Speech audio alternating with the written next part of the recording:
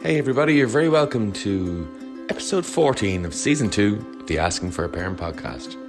It's me, Dr. Coleman Octor, and it's a real great pleasure to come and chat to you. So we're here, it's just the week after the Easter holidays. The kids are back to school, all of them, and I hope the teenagers from first year to fourth year are adjusting back smoothly.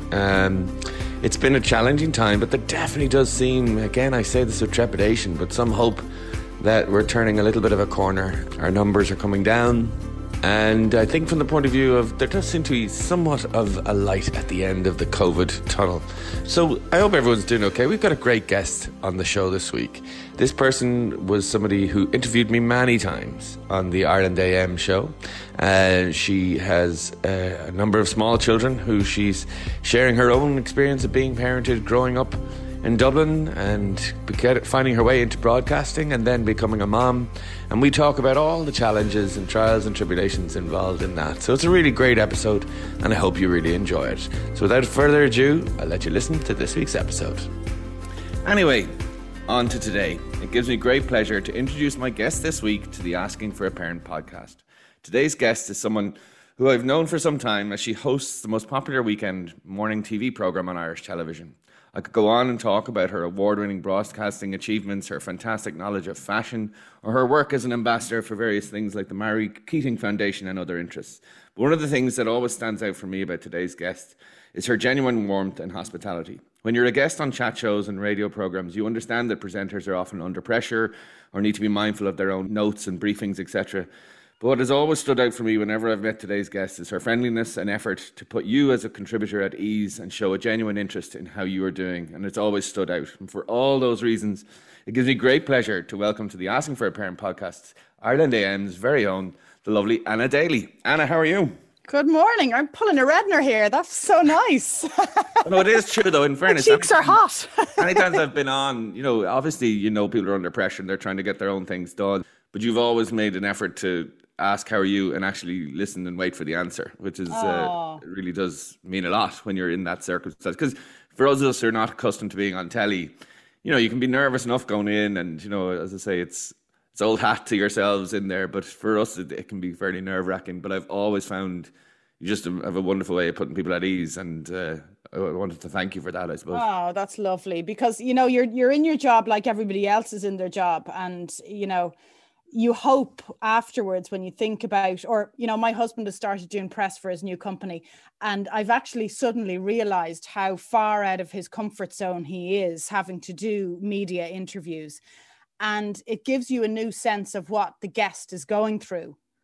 And I've even thought in recent weeks and months since he's been doing that, I hope I was kind of considerate and genuine and nice enough to people who are totally out of their comfort zone, because you can forget you're just doing your job, So I'm delighted you said that. Thank you. No, that's absolutely true. I always remember when I was doing my nurse training, somebody said to me, just because you've taken 20 blood pressures that morning, might be the first time they've ever had it taken. So you always have to assume that, everyone's doing it for the first time. But I don't know why that springs to mind, but I definitely, anytime I've been in there, even if in the breaks and segues and things, it's just been really appreciated. And I wanted to say that. That's lovely. That's lovely. We do have a bit of crack in there, all right.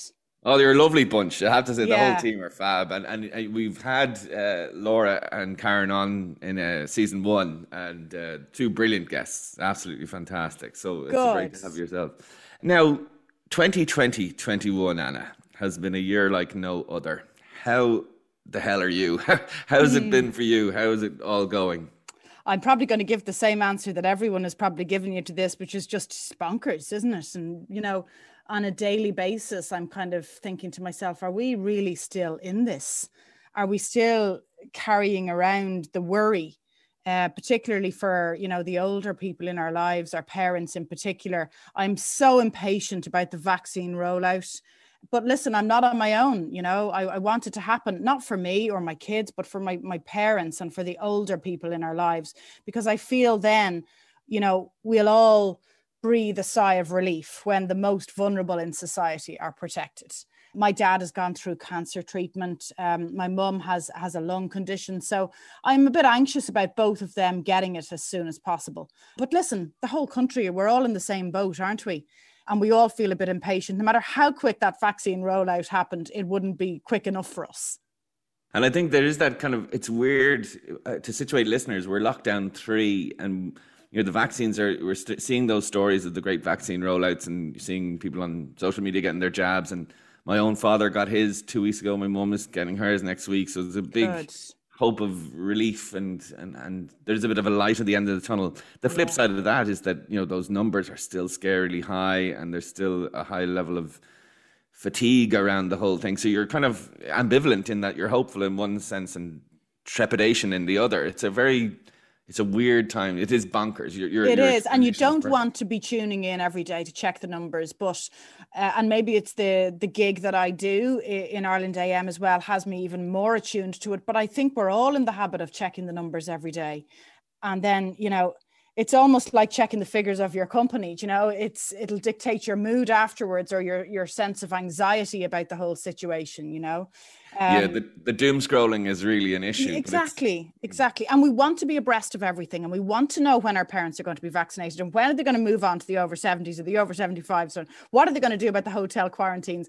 So we are tuned into news and, you know, prime time and all of these current affairs shows so much more than we ever would be, you know. And I do think we have to take time to read a book or to watch a Netflix series that is, you know, complete escapism, because our mind needs that kind of color and balance, I think, doesn't it? And is that what you've kind of used over the last while, the bit of distraction to try and get through it, or how have you coped with it? I mean, again, we'll get into this a little bit. You're a mother of 3, so it's a busy house and you've had school closures and you've had all the different things that go with that. And it's funny because everyone in the first episode or in the first season said, you know, Coleman, once the schools stay open, I'll be okay. I definitely said those words several times. But how have you coped with it all? Like, what's your go-to in terms of trying to manage it? I think the kids have actually been a brilliant distraction because, you know, children will still be hungry. They'll still want to bounce off couches, as you well know.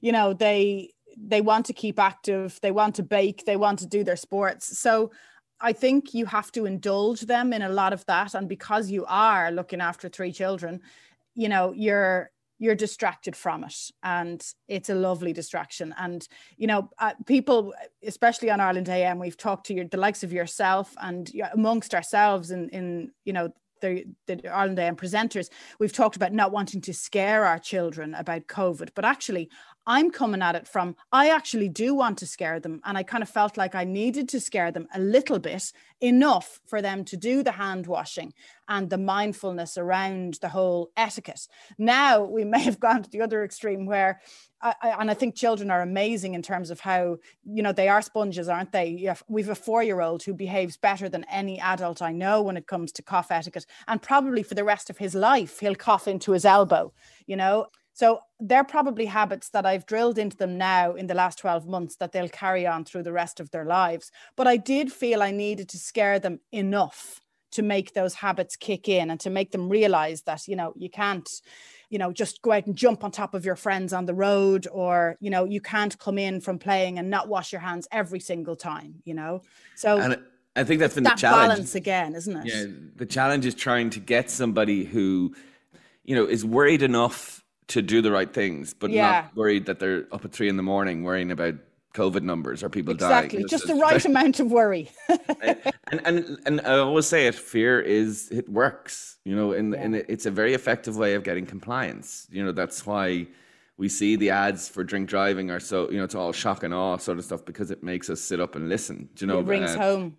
So a degree of fear is absolutely necessary. The balance is, again, not scaring the bejesus out of them either, and from that point of view. But you make that interesting point. It's something I've often wondered about. Children like your little guy who's 4, they're learning the social etiquette in a very abnormal time. Do you know what I mean? And I wonder about when we're allowed to hug again, or when we're allowed to shake hands, will there be a reticence about that? Because, you know, this is the new abnormal for us, because we've had a previous benchmark where we can see this is how we used. So we know this is what we have to do for now.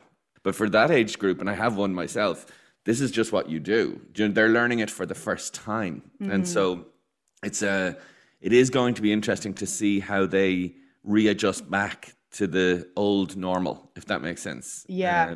I think children are very tactile. Like when I watch them with, my mom, their nana and granddad, they're so touchy-feely in the nicest possible way. And I would hate for that to go away. I can't see us on the other extreme walking into meetings and kissing people in the way that we would have done 14 months ago without batting an eyelid. I can't see me going back to walking into a boardroom or, a serious business kind of meeting and kissing everybody in the room. It just, that feels so foreign to me now. It's funny because, when you're, how quickly it becomes ingrained in your mind. Like if you're watching something that's maybe been recorded before COVID and you're kind of going 2 meters, or, there's a kind of a shock that people are close together or if they're hugging or whatever the case may be. Exactly. Simon and I were joking about that recently. Simon Delaney and I, there was, the what do you call it, time hop or whatever on Instagram, and you see your pictures from a year ago. And like the publicity pictures that we did, organized by our employer, very kind of formal shots of us that were obviously issued to press or whatever. It looks like I'm sitting on his lap. Like it's absolutely bizarre. The two of us were falling around laughing. It looks deeply inappropriate, but actually it was perfectly normal for the two of us to be leaning on each other and, being that kind of touchy-feely television couple kind of vibes, But will we ever do that again? I don't know. Some red top tabloid to get a view of that and not realize it's a time hop and it could be the center of another scandal. Oh, stop. What do you mean another one? Not yourself. So this is a parenting podcast. We should probably talk about that a little bit. Yes. But so introduce us to who's at home, Anna. Who are your family? Okay, so we have Reese is the 4-year-old who I've mentioned. We have Ewan is next. He is 7. He's 8 tomorrow, actually. So he'll have his second lockdown birthday. And James is our eldest, and James is 9. And Ben is my husband. So there's 5 of us here at home. Is there a Welsh connection there? They're all very Welsh names, are they? No, they're not. Well, they are actually. Sorry, Reese is a Welsh name. Ewan is a Scottish name. My husband went to school, funnily enough, boarding school in Scotland, although he lived here in Delgany. And when we were trying to pick Freudian slip there. Total Freudian slip.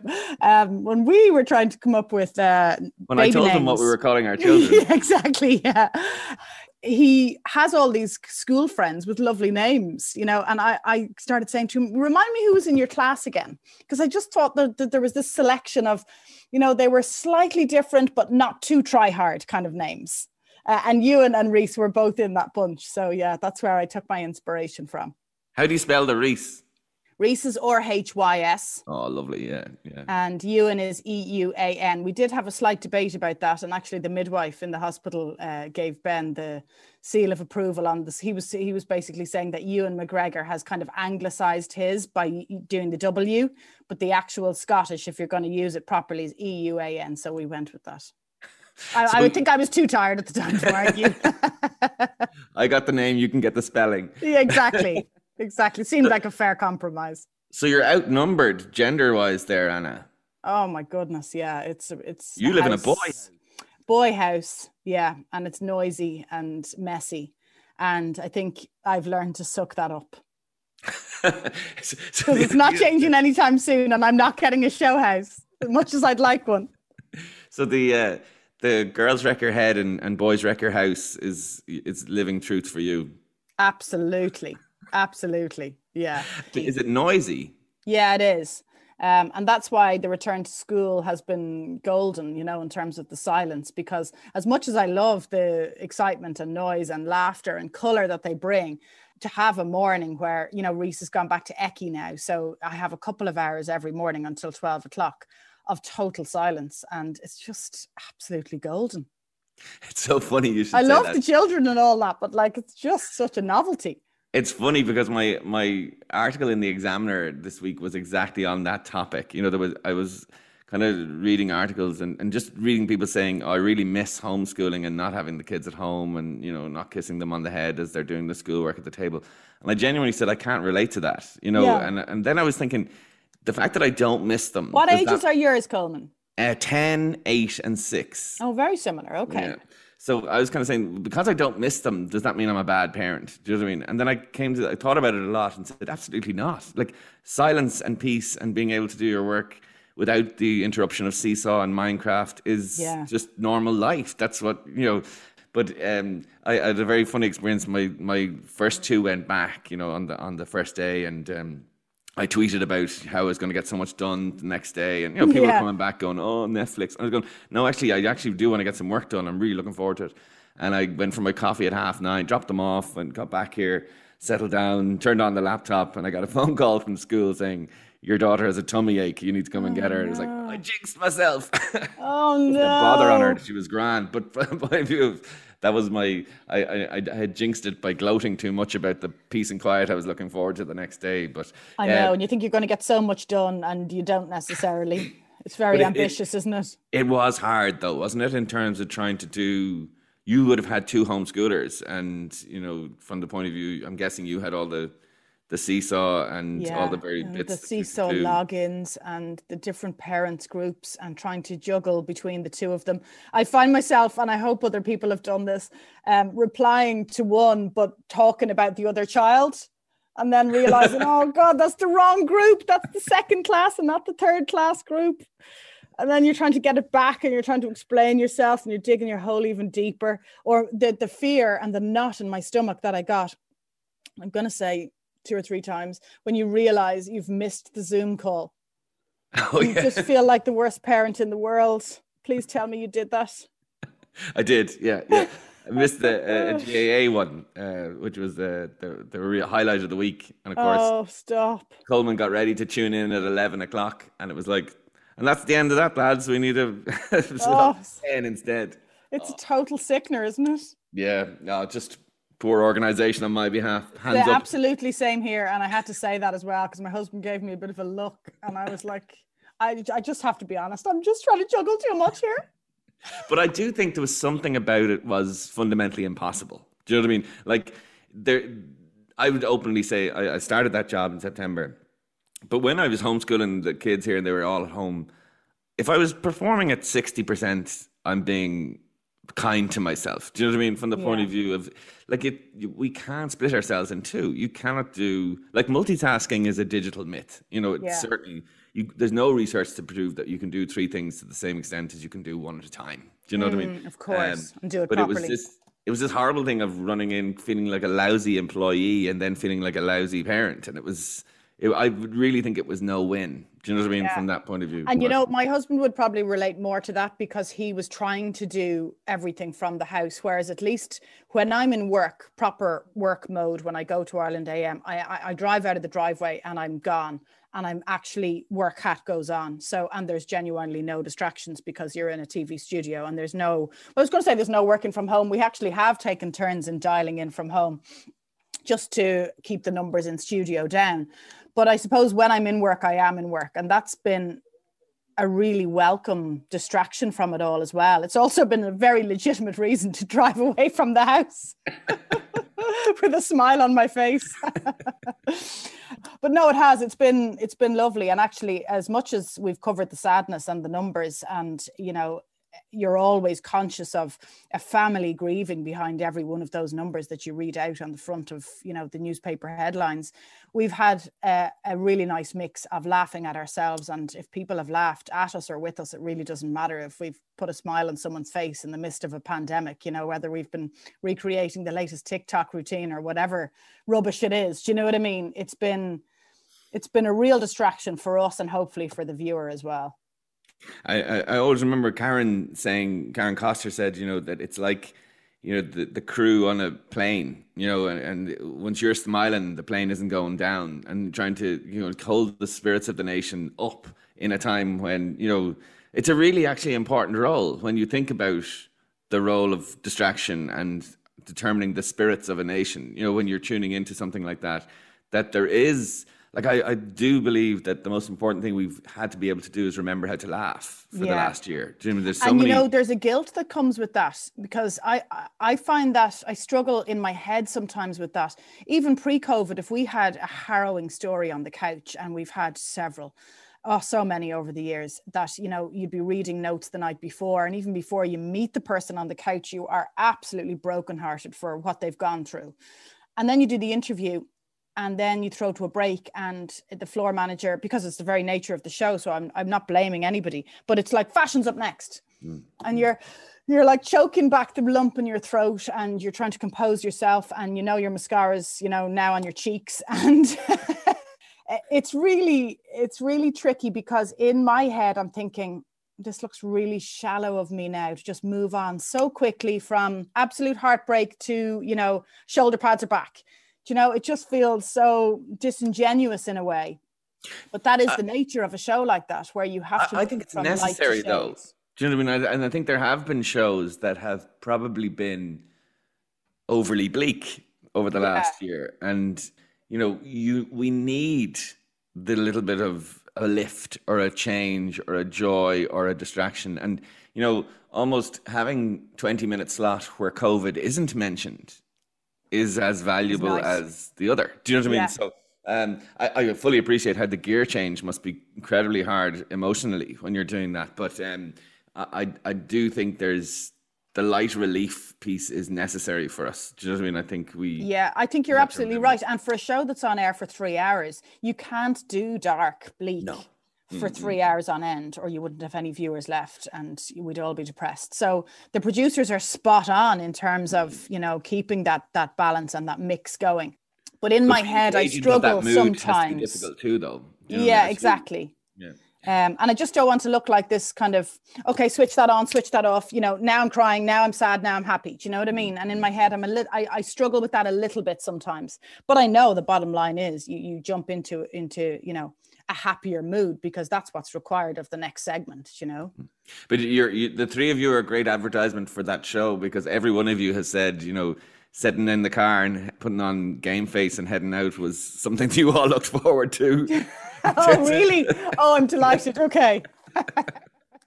So the question we always ask, and again, in terms of being a parenting podcast, the only parenting template any of us have is our own. Do you know what I mean? In terms of where we grew up. And I was looking up kind of bits of research on you, and I know nothing about your early experiences of growing up or what your own family were like.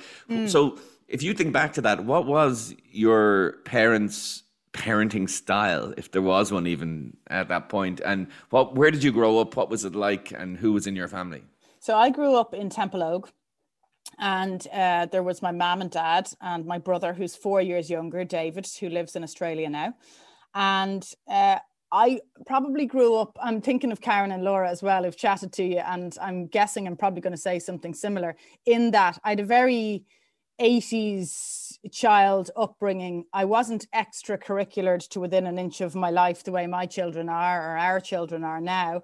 I was out on the road with my pals morning, noon and night, called in for my lunch, back out to play, called in for my dinner, back out to play, until it got, you know, too dark that you wouldn't be allowed. But in one sense, I'm going to say I had a lot of freedom. In the other, I'm going to say I was under the watchful eye of my mom at all times, you know, because there was the road there and they were your friends. And actually, when I talk to my husband now, I realized that my life growing up in Templeogue, I grew up in Templeogue. I went to primary school down the road. I went to secondary school around the corner. I lived Were you Saint Maria, Our Ladies, or MacDara's? I was MacDara's. Oh, okay. And it was a bubble, you know, like everybody I knew. In fact, there was a guy who joined my school and he lived in town. He's a movie director now, famous movie director, Lance Daly. And he joined my school. I think we were in second or third year at the time. And I genuinely thought he was the most exotic person I'd ever seen, because he came from South Circular Road or something. And I was like, he's come from town, you know, like he was. People live in town. People live in town. Exactly. They don't just go in there to shop. He lives there, like genuinely exotic. And that makes me laugh looking back on that now, because my husband grew up in Dalgony. He went to school in Bray, then he went to boarding school in Scotland, then he went to university in Bristol, you know, and has lived in lots of different places just because the nature of the way his dad's work was. And it just seems so exotic compared to this very limited bubble that I grew up in. Do you know what I mean? There's no right or wrong, or there was nothing wrong with my childhood, but it just feels very kind of insular. It was like a radius of 1 kilometer for about 20 years. Well, as an alumni of Temple O College myself, I'm familiar with Really? your bubble. Yeah. Oh, that's gas. I was one of those guys who used to come in from the country on the 65 bus. I'm guessing in McDarrah's you'd plenty of those as Get well. So the out of here. Blessington crew. Yes, Yeah. yes. So we were the guys who had to run out to get a bus because if we missed it, there wasn't one for 2 hours afterwards. So you were always early. I always remember Yeah. that. Yeah. We used to get to school around 6 o'clock in the morning and later Yeah, and out. I'd be late because I'm around the corner. But yes, I'm familiar with that bubble. So you had that kind of 80s freedom, but under the watchful eye, and it was just you and your brother. You were the eldest? I was the eldest, and he kind of kept I'm going to say my mom, because, you know, in that very traditional, you know, 80s time, it was very, and I don't think my family was unique here, but our mother was our mother. And even though she went back to work, she was kind of watching us all the time and feeding us and caring for us. And my dad was very much the dad who went to work. Do you know what I mean? So he wasn't, you know, it was kind of that wait till your dad gets home kind of vibe. You know, she was the constant, I suppose. But my brother would have been in all sorts of trouble and, you know, was very naughty and mischievous and got up to all sorts of stuff. So actually, I looked like a bit of an angel in comparison, but what I did was kind of just sailed below the radar because he kind of created all this fuss over here. And I could have done almost the same things and get away with it because I was just quietly moving over here under the radar. So you had that wonderful teenage capacity, which not a lot of people have, which is savviness. You were savvy. I don't know if I was always that savvy now, if I'm honest, but I definitely learned that he's taken a lot of the limelight over here. And you know what? You can knock yourself out with that because I'll quietly get away with more over on the other side. And were you the typical oldest child, Anna, in being very conscientious and hardworking and diligent? I think I knew when to knuckle down. So we talked about the mocks recently on the show, and someone said something about there won't be any mocks this year. And I looked at Simon and I said, Jesus, I needed the mocks. It reminded me of, you know, that moment where you go, oh, I needed that kick up the arse. So I may not have been that constant studier. I wasn't that constant studier. And I was kind of easily distracted by giddy antics and, you know, all the other social stuff that was going on. And I'd loads of different kind of groups of friendships and stuff. But when I did my mocks, I remember thinking, okay, now I need to knuckle down. And I was that kind of crammer studier and almost pulling all-nighter. And I get the results that I needed to get, but it would be under a bit of pressure at the last minute. And your parents kind of that 1980s, very typical organic style of parenting where there probably wasn't needed to be a lot said from the point of view it was kind of known already. What was your experience of it? I mean, obviously, you mentioned that they were busy dealing with your brother a lot of the time, but what was the thing that what would you have taken from that experience of being parented that you would bring into what you do now?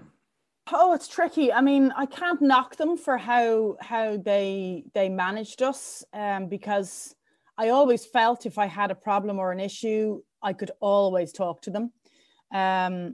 I remember being bullied by a horrible girl at school, and I had a very open relationship with my parents and was able to communicate that with them.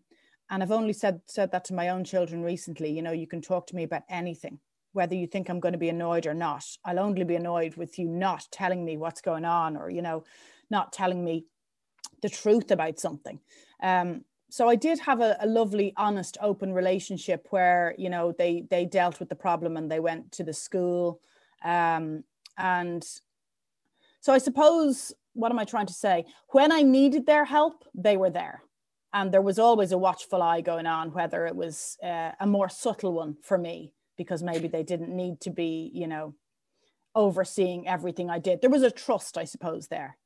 And so that availability was known to you, that you could go there if you needed to, and they were approachable from the point of view of Oh, even if completely. I you're. mean, I would have told my mother everything growing up, you know, everything.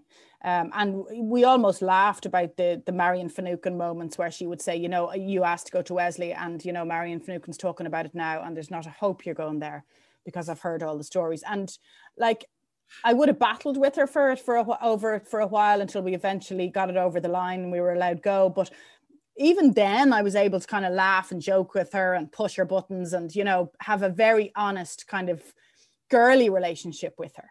And I get a sense yourself and your mum are very close still. Very close. Yeah. I mean, I talk to her every day, several times a day sometimes.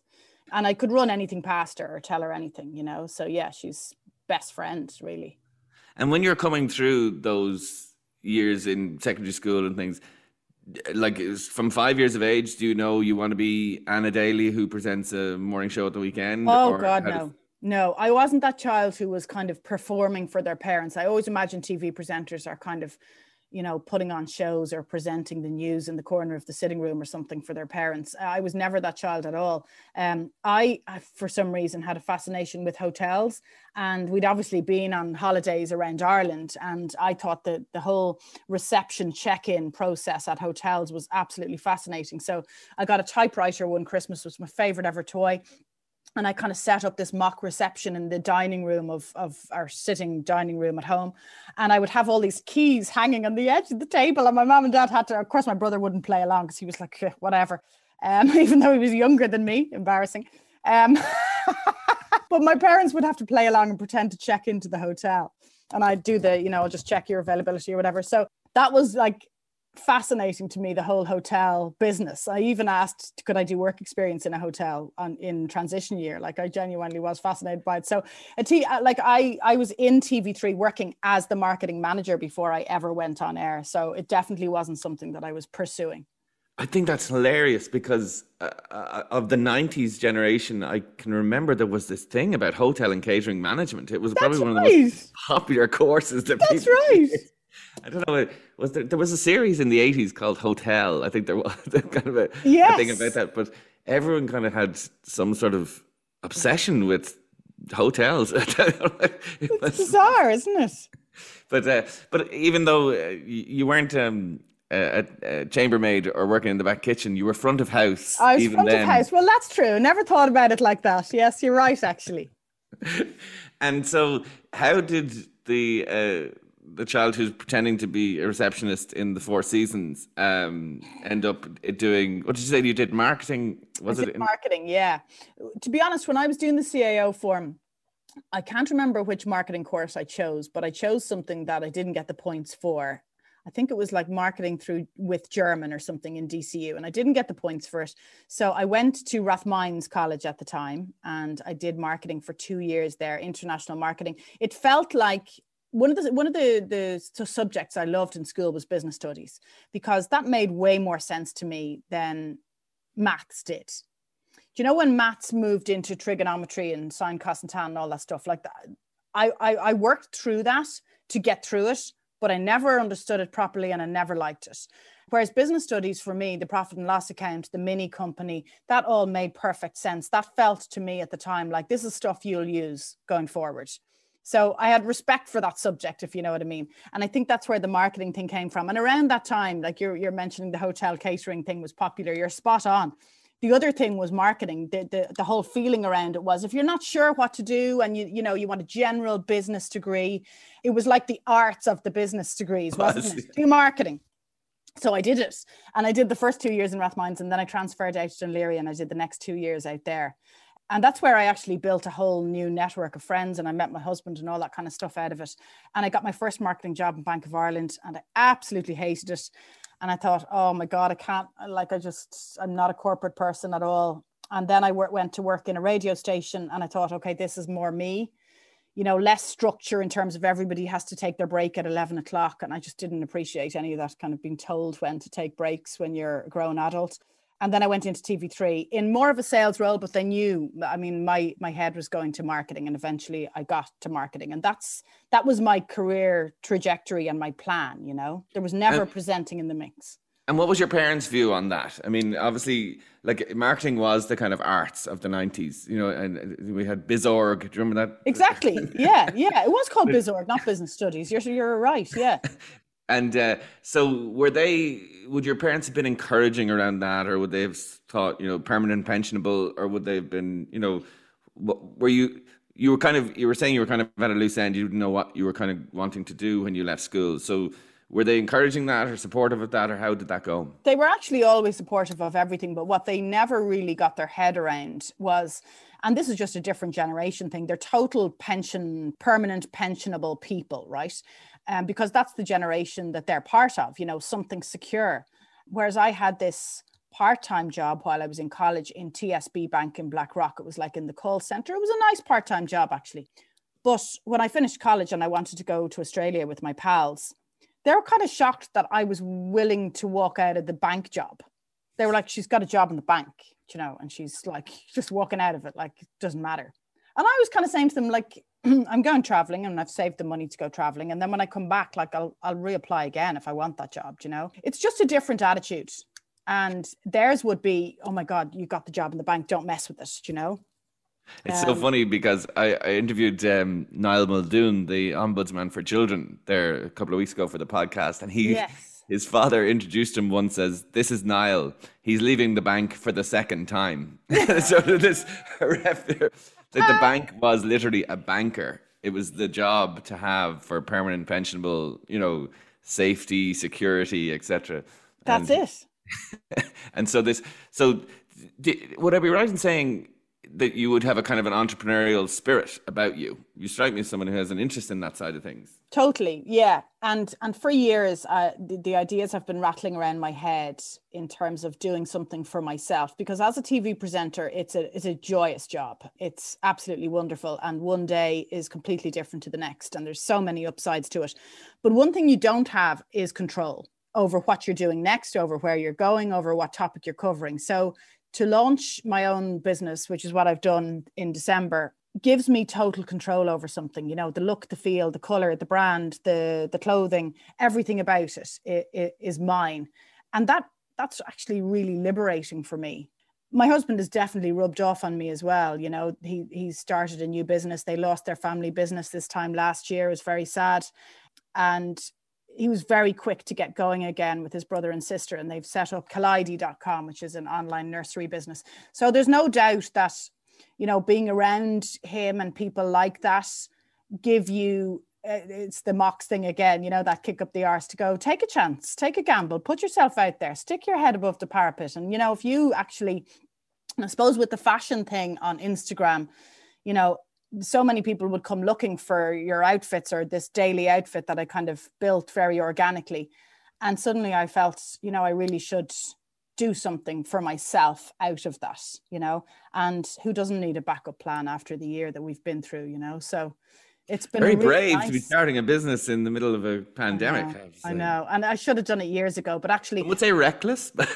possibly reckless, especially for a family for two people to start up two businesses. But anyway, what COVID gave me, Coleman, apart from the worry and anxiety like everybody else, is a sense of downtime, because there wasn't the usual kind of corporate gigs that I would, you know, MC events or, you know, I suppose work on other stuff outside of Ireland AM. All of that stopped and we weren't going anywhere and we had no social life. And actually it gave me a chance to build the brand that I've wanted to build for years. So I used that time, and hopefully I look back on it and think I actually did use the time quite wisely. And even if it's 1 a.m. when the kids are obviously in bed and I'm tapping away on the laptop, it feels good. It's not like work, you know, and I think that's important, that you're enjoying what you're putting together and building something for yourself. Yeah, I think I can absolutely relate to what you're saying. I mean, as much as the podcast was something we did very altruistically to offer people support, I've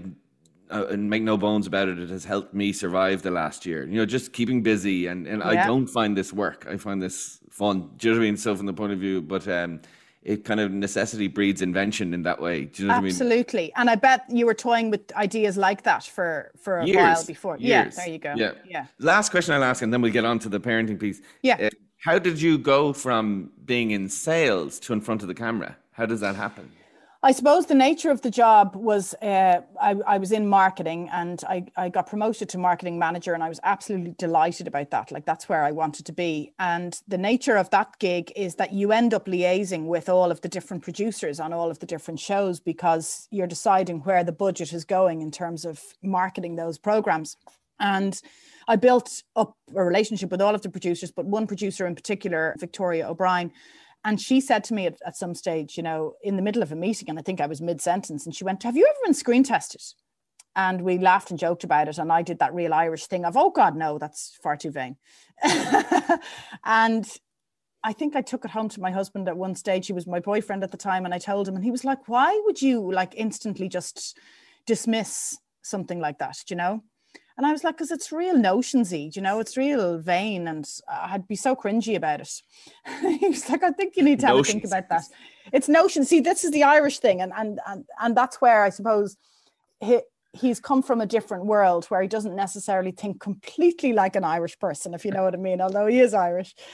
And I need that sometimes for someone else to go, "Hold on a second." And his line was, and it kind of stayed with me, in 20 years' time, you could actually live to really regret being so dismissive of, a possible opportunity like that. So I did what's a real typical thing that I would do. I very quietly did a night course in the Bill Keating, I think it's still there, in Milltown, and it was producing, directing, presenting. It was different kind of strands rather than just you want to be a presenter. And I did that in my own time with my own money. And I absolutely loved it. I mean, I would finish work in the marketing department and drive to Ranelagh on this night course that went on for, 12 weeks or something. And I loved going to it. It wasn't like this chore of a night course that I'd signed up to. So I suppose out of that, I realized, God, I do actually really enjoy this. And after the course, I went back to the same person and said, "Look, if I'm not too late, I would love to do that screen test." And that's kind of where there wasn't a role actually, but they started screen testing me in the background. And I did a bit of sneaking around for a few months as they screen tested me 6 times, I think, until eventually they offered me the Ireland AM reporter role. And my whole career changed. Fantastic. I just think there's 2 really wise things that Ben has said there. I think they're 2 important questions that we always have to ask ourselves. And sometimes we don't ask ourselves it, but the first one is, why not? Yeah. Do you know what I mean? It's such an important question. And the second one is, always regret something you did rather than something you didn't do. So Thank true. you, Ben, for getting Thank you, Ben, absolutely, for thinking differently to me and for having my best interests at heart, I suppose.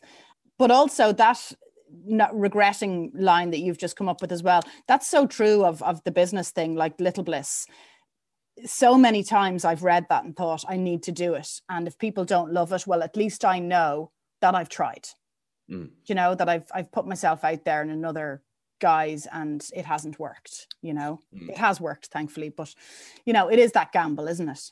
Yeah, it's the why not rather than the what if, in some respects. Yeah.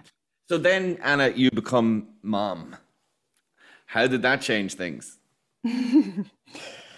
Quite dramatically. Wow, you can't prepare yourself. Yeah, James came along and I was working on Ireland AM and, working in a job where, you could be going to London tomorrow, but you don't know it yet. And it's 6:00 in the evening, it was very kind of fly by the seat of your pants type of gig, which was amazing.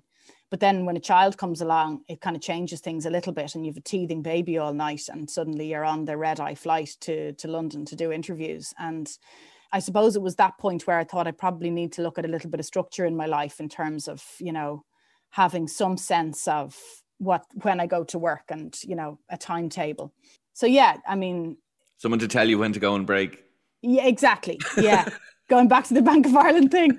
No, I never want that. I never want to be part of the whole floor who stand up together and have their break, which I'm sure doesn't happen now, by the way. But no, I suppose it made me think of changing the role slightly or altering life to, you have to, don't you? A baby comes along. And I always think whether you have 1 child or 5 children, you're in kind of mammy or daddy mode. Your time is not your own once you have a child. But it does put a bit of focus on your life as well. And I suppose it made me push for, I pitched the idea for the weekend show so I could get more structure in my life as the kids came along and life got busier at home.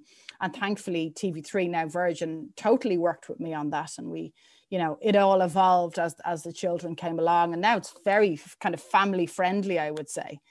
But yeah, there's no doubt. I mean, there's no handbook, is there, for parenting?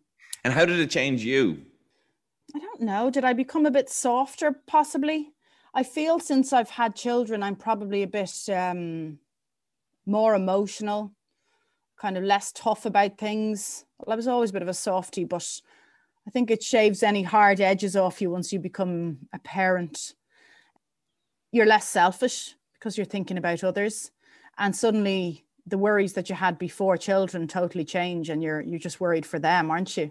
It's what, like, do whatever you want to me, but don't upset my children, kind of thing. You see life out of a different lens, I suppose. There is a fundamental shift in priority. I think that definitely happens. But you also, I think, become a little bit more economic with your time, from the point of view of, I was talking to Laura O'Mahony, the comedian, and she was saying that, she would, after she had kids, she became harder to direct as an actor, right? So they'd go to the thing and they'd say, right, for the first week, we're just going to walk the space and, breathe yellow. And she was like, that's not going to happen. I'm not going to be, away from my children and walking a room. Give me lines, I'll learn them and I'll have them for you next week. So there was a kind of as she put it lovely, the fannying days are over. Do you know what I mean? From the point of view. Very, very true. And everything just becomes very focused or economical. Or, yes. Can I afford to do this at the moment? Yes, and those meetings about more meetings frustrate you even more because you're thinking, I could be getting lots of stuff done right now. And I'm not talking about glamorous stuff. I'm just talking about stuff, basic stuff, shopping, whatever needs to be done. Get the wash on, empty the dishwasher. So with 3 boys, all in that kind of, what did you say, 4, 7? 4, 7 and 9. 9. In a similar life stage to me, there's lots of questions around what's coming next. Or do you have parenting questions, wonderments? Are there things that you would see as a challenge or something that you'd be interested to know a little bit more about? Yeah. I mean, I kind of feel like I'm challenged on a daily, hourly basis at times, but I think every parent probably feels like that. And you just try and make the right choice at the right time. I've also learned, and I think it's important if there's any new parents tuning in here, that what you're worrying about today in relation to your baby or your child is gone this time next week. Now, it probably will be replaced by another worry, but they're all quite short-lived, aren't they? Which means they're probably not big, major worries. But I think I kind of wish someone had told me that when I was worrying about minor details on my first baby, because everything James did or moved or, I was paranoid about, or I was hoping all the time or worrying all the time that I was doing it the right way. And I think it's important to tell people that actually, you're overthinking the hell out of it on your first child. In terms of where I am now, Coleman, I'm just going to use you for your advice and hopefully you won't invoice me at the end of this. I have a 4-year-old who's grinding his teeth. Now, maybe that's more of a medical question than a psychological question. I don't know, you can tell me, but it's really hard to listen to. And is it during when he's awake or asleep? Asleep. Okay. There's some thought around it being possibly emotional. Oh, don't say stressed. Don't say my 4-year-old is stressed. There's lots of evidence to suggest it's not. So it is a biological issue. I mean, again, something like our mind and body is very closely linked. So the idea that, and the best way to prove that is that when we get embarrassed, our face goes red. Embarrassment is an emotion. Our face is a physical thing. So there's definitely a connection between how we feel and what our body does in response to that. So sometimes things like a stutter or tummy pains, or they can get worse at times of stress and they get better. That doesn't mean that that's the cause of them, but it can definitely aggravate it, just really from the point of view of that. So there's obviously dentists that would have worries about the physical erosion of teeth and getting different mouth guards and things like that. But I would look for patterns to see if there's certain times when it gets a little bit worse, or is it when he's more tired. because some of it can be a sensory seeking thing. So we're just seeking some sensation that makes us feel pleasant, and Okay. that's nothing pathological about that. We all have those things, whether it's, sucking your thumb or rubbing your eyelids or, the various different things that people do. And that we oftentimes reach for those things when we need to soothe ourselves more.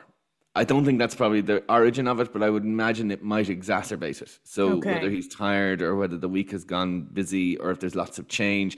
Like for a 4-year-old, the stresses of life of a 4-year-old are very different to what we would imagine. Do you know what I mean? So, a new person joining creche could be massively big for them, even I though know. It's we would huge in see their that as little something world. insignificant. But Yeah. every behavior has meaning. And as if we're going to try and understand the meaning behind the behavior, you have to understand it through the eyes of the child. So you have to look at it as a 4-year-old rather than looking at it as in my case, a 43-year-old. You know what I mean? So from the point of view of where we're saying, I don't think there's anything in his life that's major. That's not major to you, doesn't mean it's not major to him.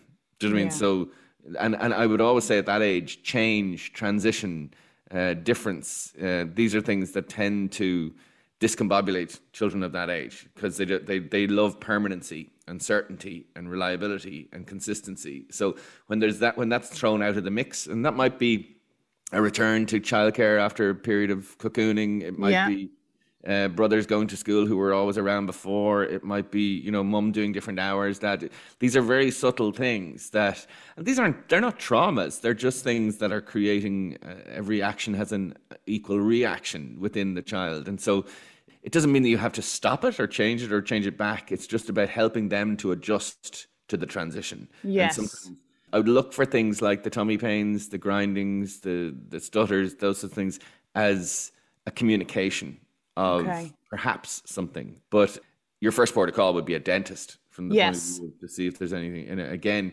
you always rule out physical before you go to psychological origin. But for me, we see these things far too separately. It's either psychological or it's physical. The reality is they're both. Do you know what I mean? So from the point of view of, if I have a job interview or something, I know my stomach is going to be in bits for a few days beforehand or, and that's pure stress. It's pure You know your anxiety. triggers. Yeah, and if people are not good at giving presentations and they stand up to give something, you see this redness coming in their neck, and Yeah. there's nothing pathological about that. It's just your body reacting to stress, and sometimes we reach for like over COVID. We did a research piece recently, and people are they're drinking more alcohol, they're eating more food. Yes, maybe that's because they're bored and they're at home, but also it's a reaching out to soothe ourselves in a It's time comfort. of Yeah. and I remember I had a chat with my sister recently about Lent, and she goes, "I'm not giving up anything. I've given up enough." Do you know what I mean? And my food is my only pleasure I have left. From the point of view of I'm that. with her. So I think from the point of Okay, view, so the yeah, pattern is important and just to keep patterns an eye on always that. important. And Yeah. again, the question I would always ask in any assessment or any sort of intervention is why now? Yeah. Why now? Okay. It's the most important question in the question because it's why now in that this has been happening for years, and why are you coming now? Or why has it why is it on the radar now? It's obviously there's been something of a change or a shift or something noticeable, but every behavior has meaning. Do you know what I mean? And the three things that children tend to try and use behavior for is the first one is control, the second one is communication, and the third one is to calm. So in my sense, the grinding teeth would be more likely to be calm, just trying to calm Okay. himself. It's a soothing thing. Okay. Yeah. Like a self-soothing. Yeah. Okay. But it may well be exacerbated by a tough day or a tiredness or, and many of those things parents And will could it be replacing the Dodie that he no longer has? The soother, sorry, we call it a Dodie. Yeah, quite possibly. I mean, But again, I've managed to kind of wean him off that, and it just disappeared slowly but surely. And now he doesn't again, even notice it's gone. But the purpose of that is sensory seeking, and yeah, again, the emotional attachment to the Dodie is as important as the physical one. But yeah, when if somebody gives up the fags, they'll start chewing the tops of pens. Do you know what I mean? It's it's it's the not the same, but habitual, yeah, there's a something to do. residual behavior that can be, trying to replicate something. But yeah, the soother is exactly that. It's there to soothe, and it's a transitional object that many children cling to. And again, I've had the battles here with my middle daughter around Getting rid of it. giving it to the Santi and giving it to this fairy person. Tree. Fairy trees and all that. But and the thing was like in ribbons by the end of it. I don't think it even functioned as a soother by the time it was done. But it's funny because the soother, I think, is a really interesting symbol of our parenting style, right? So I always say, when your first child drops the soother, it goes into the sterilizer and you get a fresh one. Yes. When the second child drops it, you run it under the kettle and give it back to them. And when the third one drops it, you wipe it in your jeans and shove it back in their mouth. And it's kind of like the difference in our approach. And you said that, like, when you have that first child, that high level of anxiety around, are they breathing okay? Are they doing okay? By 3, you're kind of going, yeah, it's fine. Yeah. So, and They'll be grand. You're the child that the doctor says that arm has been broken for the last week. And you're but there's something very good about a bit of benign neglect as well, because I think they learn, like, I can see my third lad is way more savvy than perhaps first and hardier. Wise and those sorts of things. But yeah, I think that I love the soother. I think it's a real symbol of parenting. You know, how we respond to the dropped soother is. Oh, it's so true. It's so. I think I had a little mobile egg thing on the first one that sterilized it. You know, one of these gadgets that I got sucked into buying. Totally not required. The other quick question I have, if it's okay to throw one more at you, Colm. Yeah, keep going. Yeah. Is, and I suppose this could relate to anybody, any of us, around friendships. So I should probably preface this by saying, you know, the lads have their own friendships and, you know, lovely, lovely friendships, and it's gorgeous to watch them. But much like adults, you know, they have these moments where they'll come in and tell me. And again, I'm so pleased that they do share these little stories, or, you know, whether they're good or bad, but they'll say, you know, doesn't want to be my friend anymore, or, you know, doesn't like me, or says he doesn't like me. And I suppose that's always going to happen to any child. It happens to us as adults as well. But it cuts deep when it happens to your child, doesn't it? And you desperately want to protect them from, you know, these situations. You know yourself, you get that knot in your stomach if you think you're, you know, out of favor with your friends for whatever reason. But it's really cutting when it's your child. And I suppose I'm just looking for some language around that. And this is more relating to the 9-year-old rather than the 4-year-old, who's probably oblivious to what group of friends he's part of. But the 9-year-old seems to say things like that every so often. And maybe it's boys are particularly cruel, or I don't know what it is. But I just want to have that kind of collection of words or lines or sentences that will comfort him, not necessarily fix it, but just the right thing to say. The first thing to say is that the playground politic is the harshest you will ever come across. You can be excluded, ostracized, oscillated for absolutely no reason. So there's no rationality to it in the sense of, you know, there might be a friendship of 3 and they just decide we're going to be odd with you today. Do you know what I mean?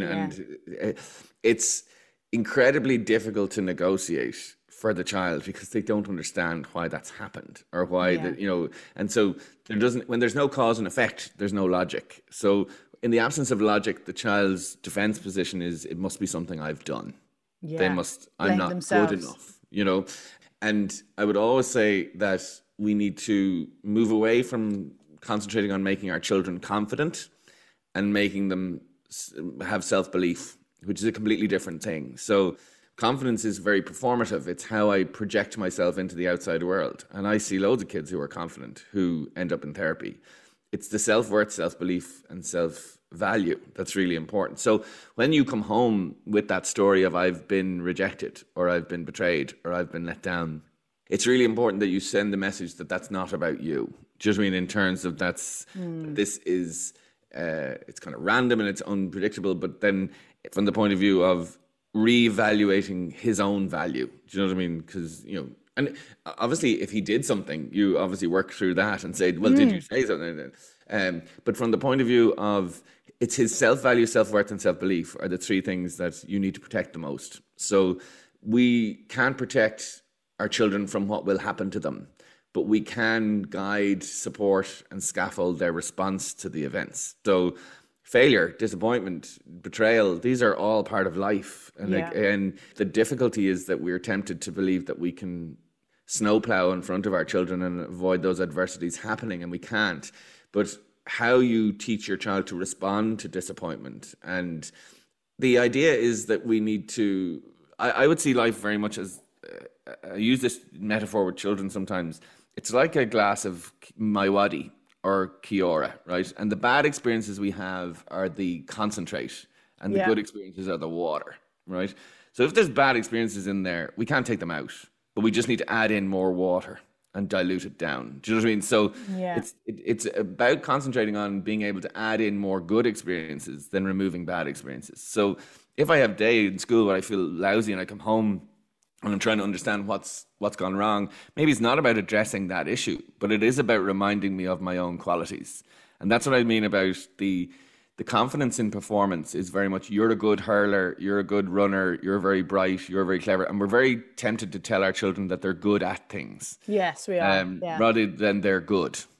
So you're kind, you're loyal, and again, society doesn't value those things. You don't have a rewards night in TY where you get a prize for being the nicest. You No. only get it for all the other stuff. So as a family with a value system, it's about us reminding them that the internal variable, which is who you are, is far more important than what you can do. And we have to kind of almost challenge that narrative all the time, because they live in a world where they're streamed. You know, there's nothing as harsh as childhood and adolescence in terms of, you're on the A's, you're on the B's, you're picked first, Yeah. you're picked last, you got a C, I got a B. Like, their complete life is scrutiny. You know, where do I come on the... And with that focus on, and again, you mentioned earlier on that your childhood wouldn't have had as many extracurricular activities, but the more extracurricular activities you have, the more scrutinized you are. Do you know what I mean? Yeah. So the more you're open to that judgment. And I do think that a lot of our life is focused on outcome, not effort. And I think we, as the family unit, have to really focus back on effort, kind of saying that, you know, it's not about saying, oh, you're different. You know, it's just about reminding them. Although that's not addressing the issue around the fallout, it is preparing them and resourcing them with the skill set that they'll need to get through it. Do you know what I mean? Yes. And I'd say, you know, through COVID, when we've been able to find joy in things, it's made us more resilient to the sad stuff. In terms of, we've been able to, like, a relationship or a connection can sustain us for days. That good connection that, you know, that we have can, and it's important that we just nourish that, and almost, but it's never been more important. And I'll tell you where I worry about this is that there's a kind of what I describe as the Tinderization of society. Okay, so you think of Tinder and the things about, you know, whether you get swiped left or right. It's down to your profile page, your witty one line, your quirky Yeah. job, or whatever it is. So everything is front of house. Everything is, you know, your determined future is on how the outward facing you. And likewise, because of that focus, that's where we're putting all our focus in terms of trying to prepare children for the world. But in actual fact, it's the inward facing piece that's the way more important, in terms of your relationship with yourself is the most important relationship you'll ever have in your life. It's not about the other relationships. But because we know that society has become more Tinderized, in the sense of that we want to equip our children with having that appeal, but we also have to equip them with the disappointment of that appeal not working. And the way we do that is reinforcing to them what actually is important, which is those qualities. And I would say, despite friendships and social media and society and all those things, the biggest influence in your children's lives, especially at the ages yours are at, is home. You still hold the lead influence. And so when they're coming home disappointed about things, it's maybe not about fixing the thing, but actually just bolstering them back up, responding, you know, add in the water. If they've come home and there's been more my waddy in, you just add in more water, you know, and keep it diluted so that it doesn't become bitter and tangy. Do you know what I mean? And again, I think I've been talking to lots of young people over the last year. We're doing a young people's episode of the podcast coming up where we're just interviewed them on how they experienced the last year. And lots of the teenagers had this wonderful thing about, people don't have to fix it. They just have to sit with me during it. Do you know what I mean? It's not about, the biggest mistake mom and dad make is that they go, okay, let's go and do something about this, rather than sitting and going, that sounds lousy. Do you know what I mean? It's almost just the acknowledgement of the lousiness is enough in some respects, because the playground politic is not going to end. That will continue. So you're building his resilience to that, as opposed to trying to bypass all adversity, which is futile. Do you know what I mean? Yes. Yeah.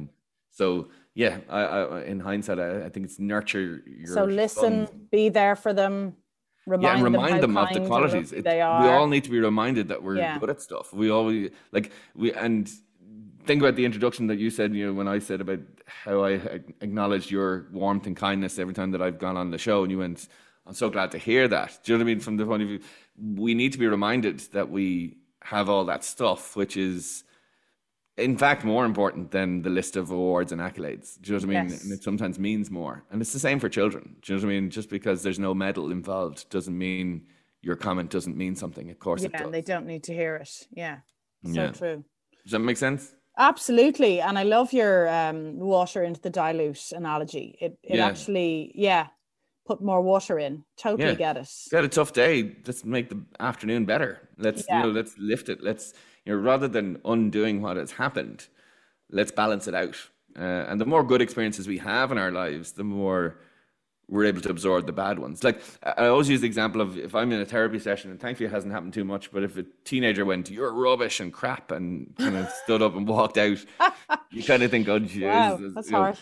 But what I used to do is I used to go down to my office and I used to take out the thank you cards and I used to read over them and go, "I've helped a lot Yeah. more people than I've hindered in my life, and these are the people who." So maybe that wasn't my greatest hour, but learn from it and I'll move on. So it is reminding you of your own value as opposed to getting caught up in the one criticism. Does that make Yes. sense? Of course. Yeah, I, absolutely. I think that follows through to adulthood as well in that Yeah. way. And to remind ourselves that regardless of how many friends your children have, they're going to have days where they feel a bit left out or, they're not part of one group or another. I'll end on this. I think we can't control what other people do. We can only control our reaction and response to it. And Yeah. it's reminding ourselves that that's the only thing I can manage here. But that relationship with ourselves, at the end of the day, no matter how many people tell you, Anna Daly, you're fantastic and you're brilliant, it's you have to look in the mirror and critique yourself. And your truth is the only truth that matters. And so the voice that we use with our children is oftentimes the voice that they'll use in their own heads when they're talking to themselves. So make sure it's the one that's reassuring, honest, authentic, Positive. and real, Yeah. Does that Okay. make Great sense? advice. Absolutely. Yeah. Brilliant advice. Thank you. Okay, time has made fools of us, unfortunately, Anna. But I just wanted to say thank you so, so much for your time, and I really, really appreciate it. That time flew. I have to say that was It amazing. completely But flew, which is a good sign. a good And thank you sign. for having me, and thank you for the advice today. And you probably haven't realised it, but I've spent time weaving in my own personal questions into the editorial for Ireland AM because why not? Well, why not? So you've answered many a question for me, as well as lots of viewers' questions. So thank you, Not Colm. at all. Always a pleasure. And if anyone has anything that they want to get in touch with the show about, you can get it through to us on askingforaparent@gmail.com or to the Facebook, Twitter, and Instagram pages. If you have any questions about anything that Anna and I have talked about today or anything that you're struggling with, please get us into us and we will deal with that in the listeners' questions episode next week. But for now, I just want to say, Anna Daly, thank you very much for your time, your honesty, and your insights today. It's really been a pleasure. And to everyone else who's out there, take care, stay safe, and bye for now. That was the wonderful Anna Daly there, and we had a great chat. I really enjoyed that conversation, and I have to say the time flew as we talked about it. She brought up some really important issues. I think the issue around socialising and the playground politics of children trying to find their way. I think with the year that's been in it, there's been a lot missed out for children around social development, and perhaps we'll only maybe see some of the effects or impacts of that over the next number of months as the children return to a social environment that's quite demanding. But it is important for us to remember that the playground politic is quite ruthless, and there are ways in which many children struggle to negotiate it. So it's a really important topic for us to discuss and chat through, and I hope you got something out of it. But my great thanks to Anna Daly for giving her time and being so generous with her honesty and her insights, and it was a real great pleasure to get to chat to her again. Next week we will have our listeners' voices episodes where we have, hopefully I think we might have our primary school voices, and let's hear how young people have found the last year and maybe they can give us some parenting advice from their perspective. It's a really, really great episode. I really hope you get to tune into it and listen to it. And for those who've been waiting for this episode to come up with bated breath, who are actually feature on the episode, the time is nearly there that we get to launch this one, and you'll really, really enjoy it. So that's the Children's Voices episodes, and they'll be out next week, hopefully, once we get our edits finished. But listen, have a great week. We'll talk to you next week. But until then, take care, stay safe, and bye for now.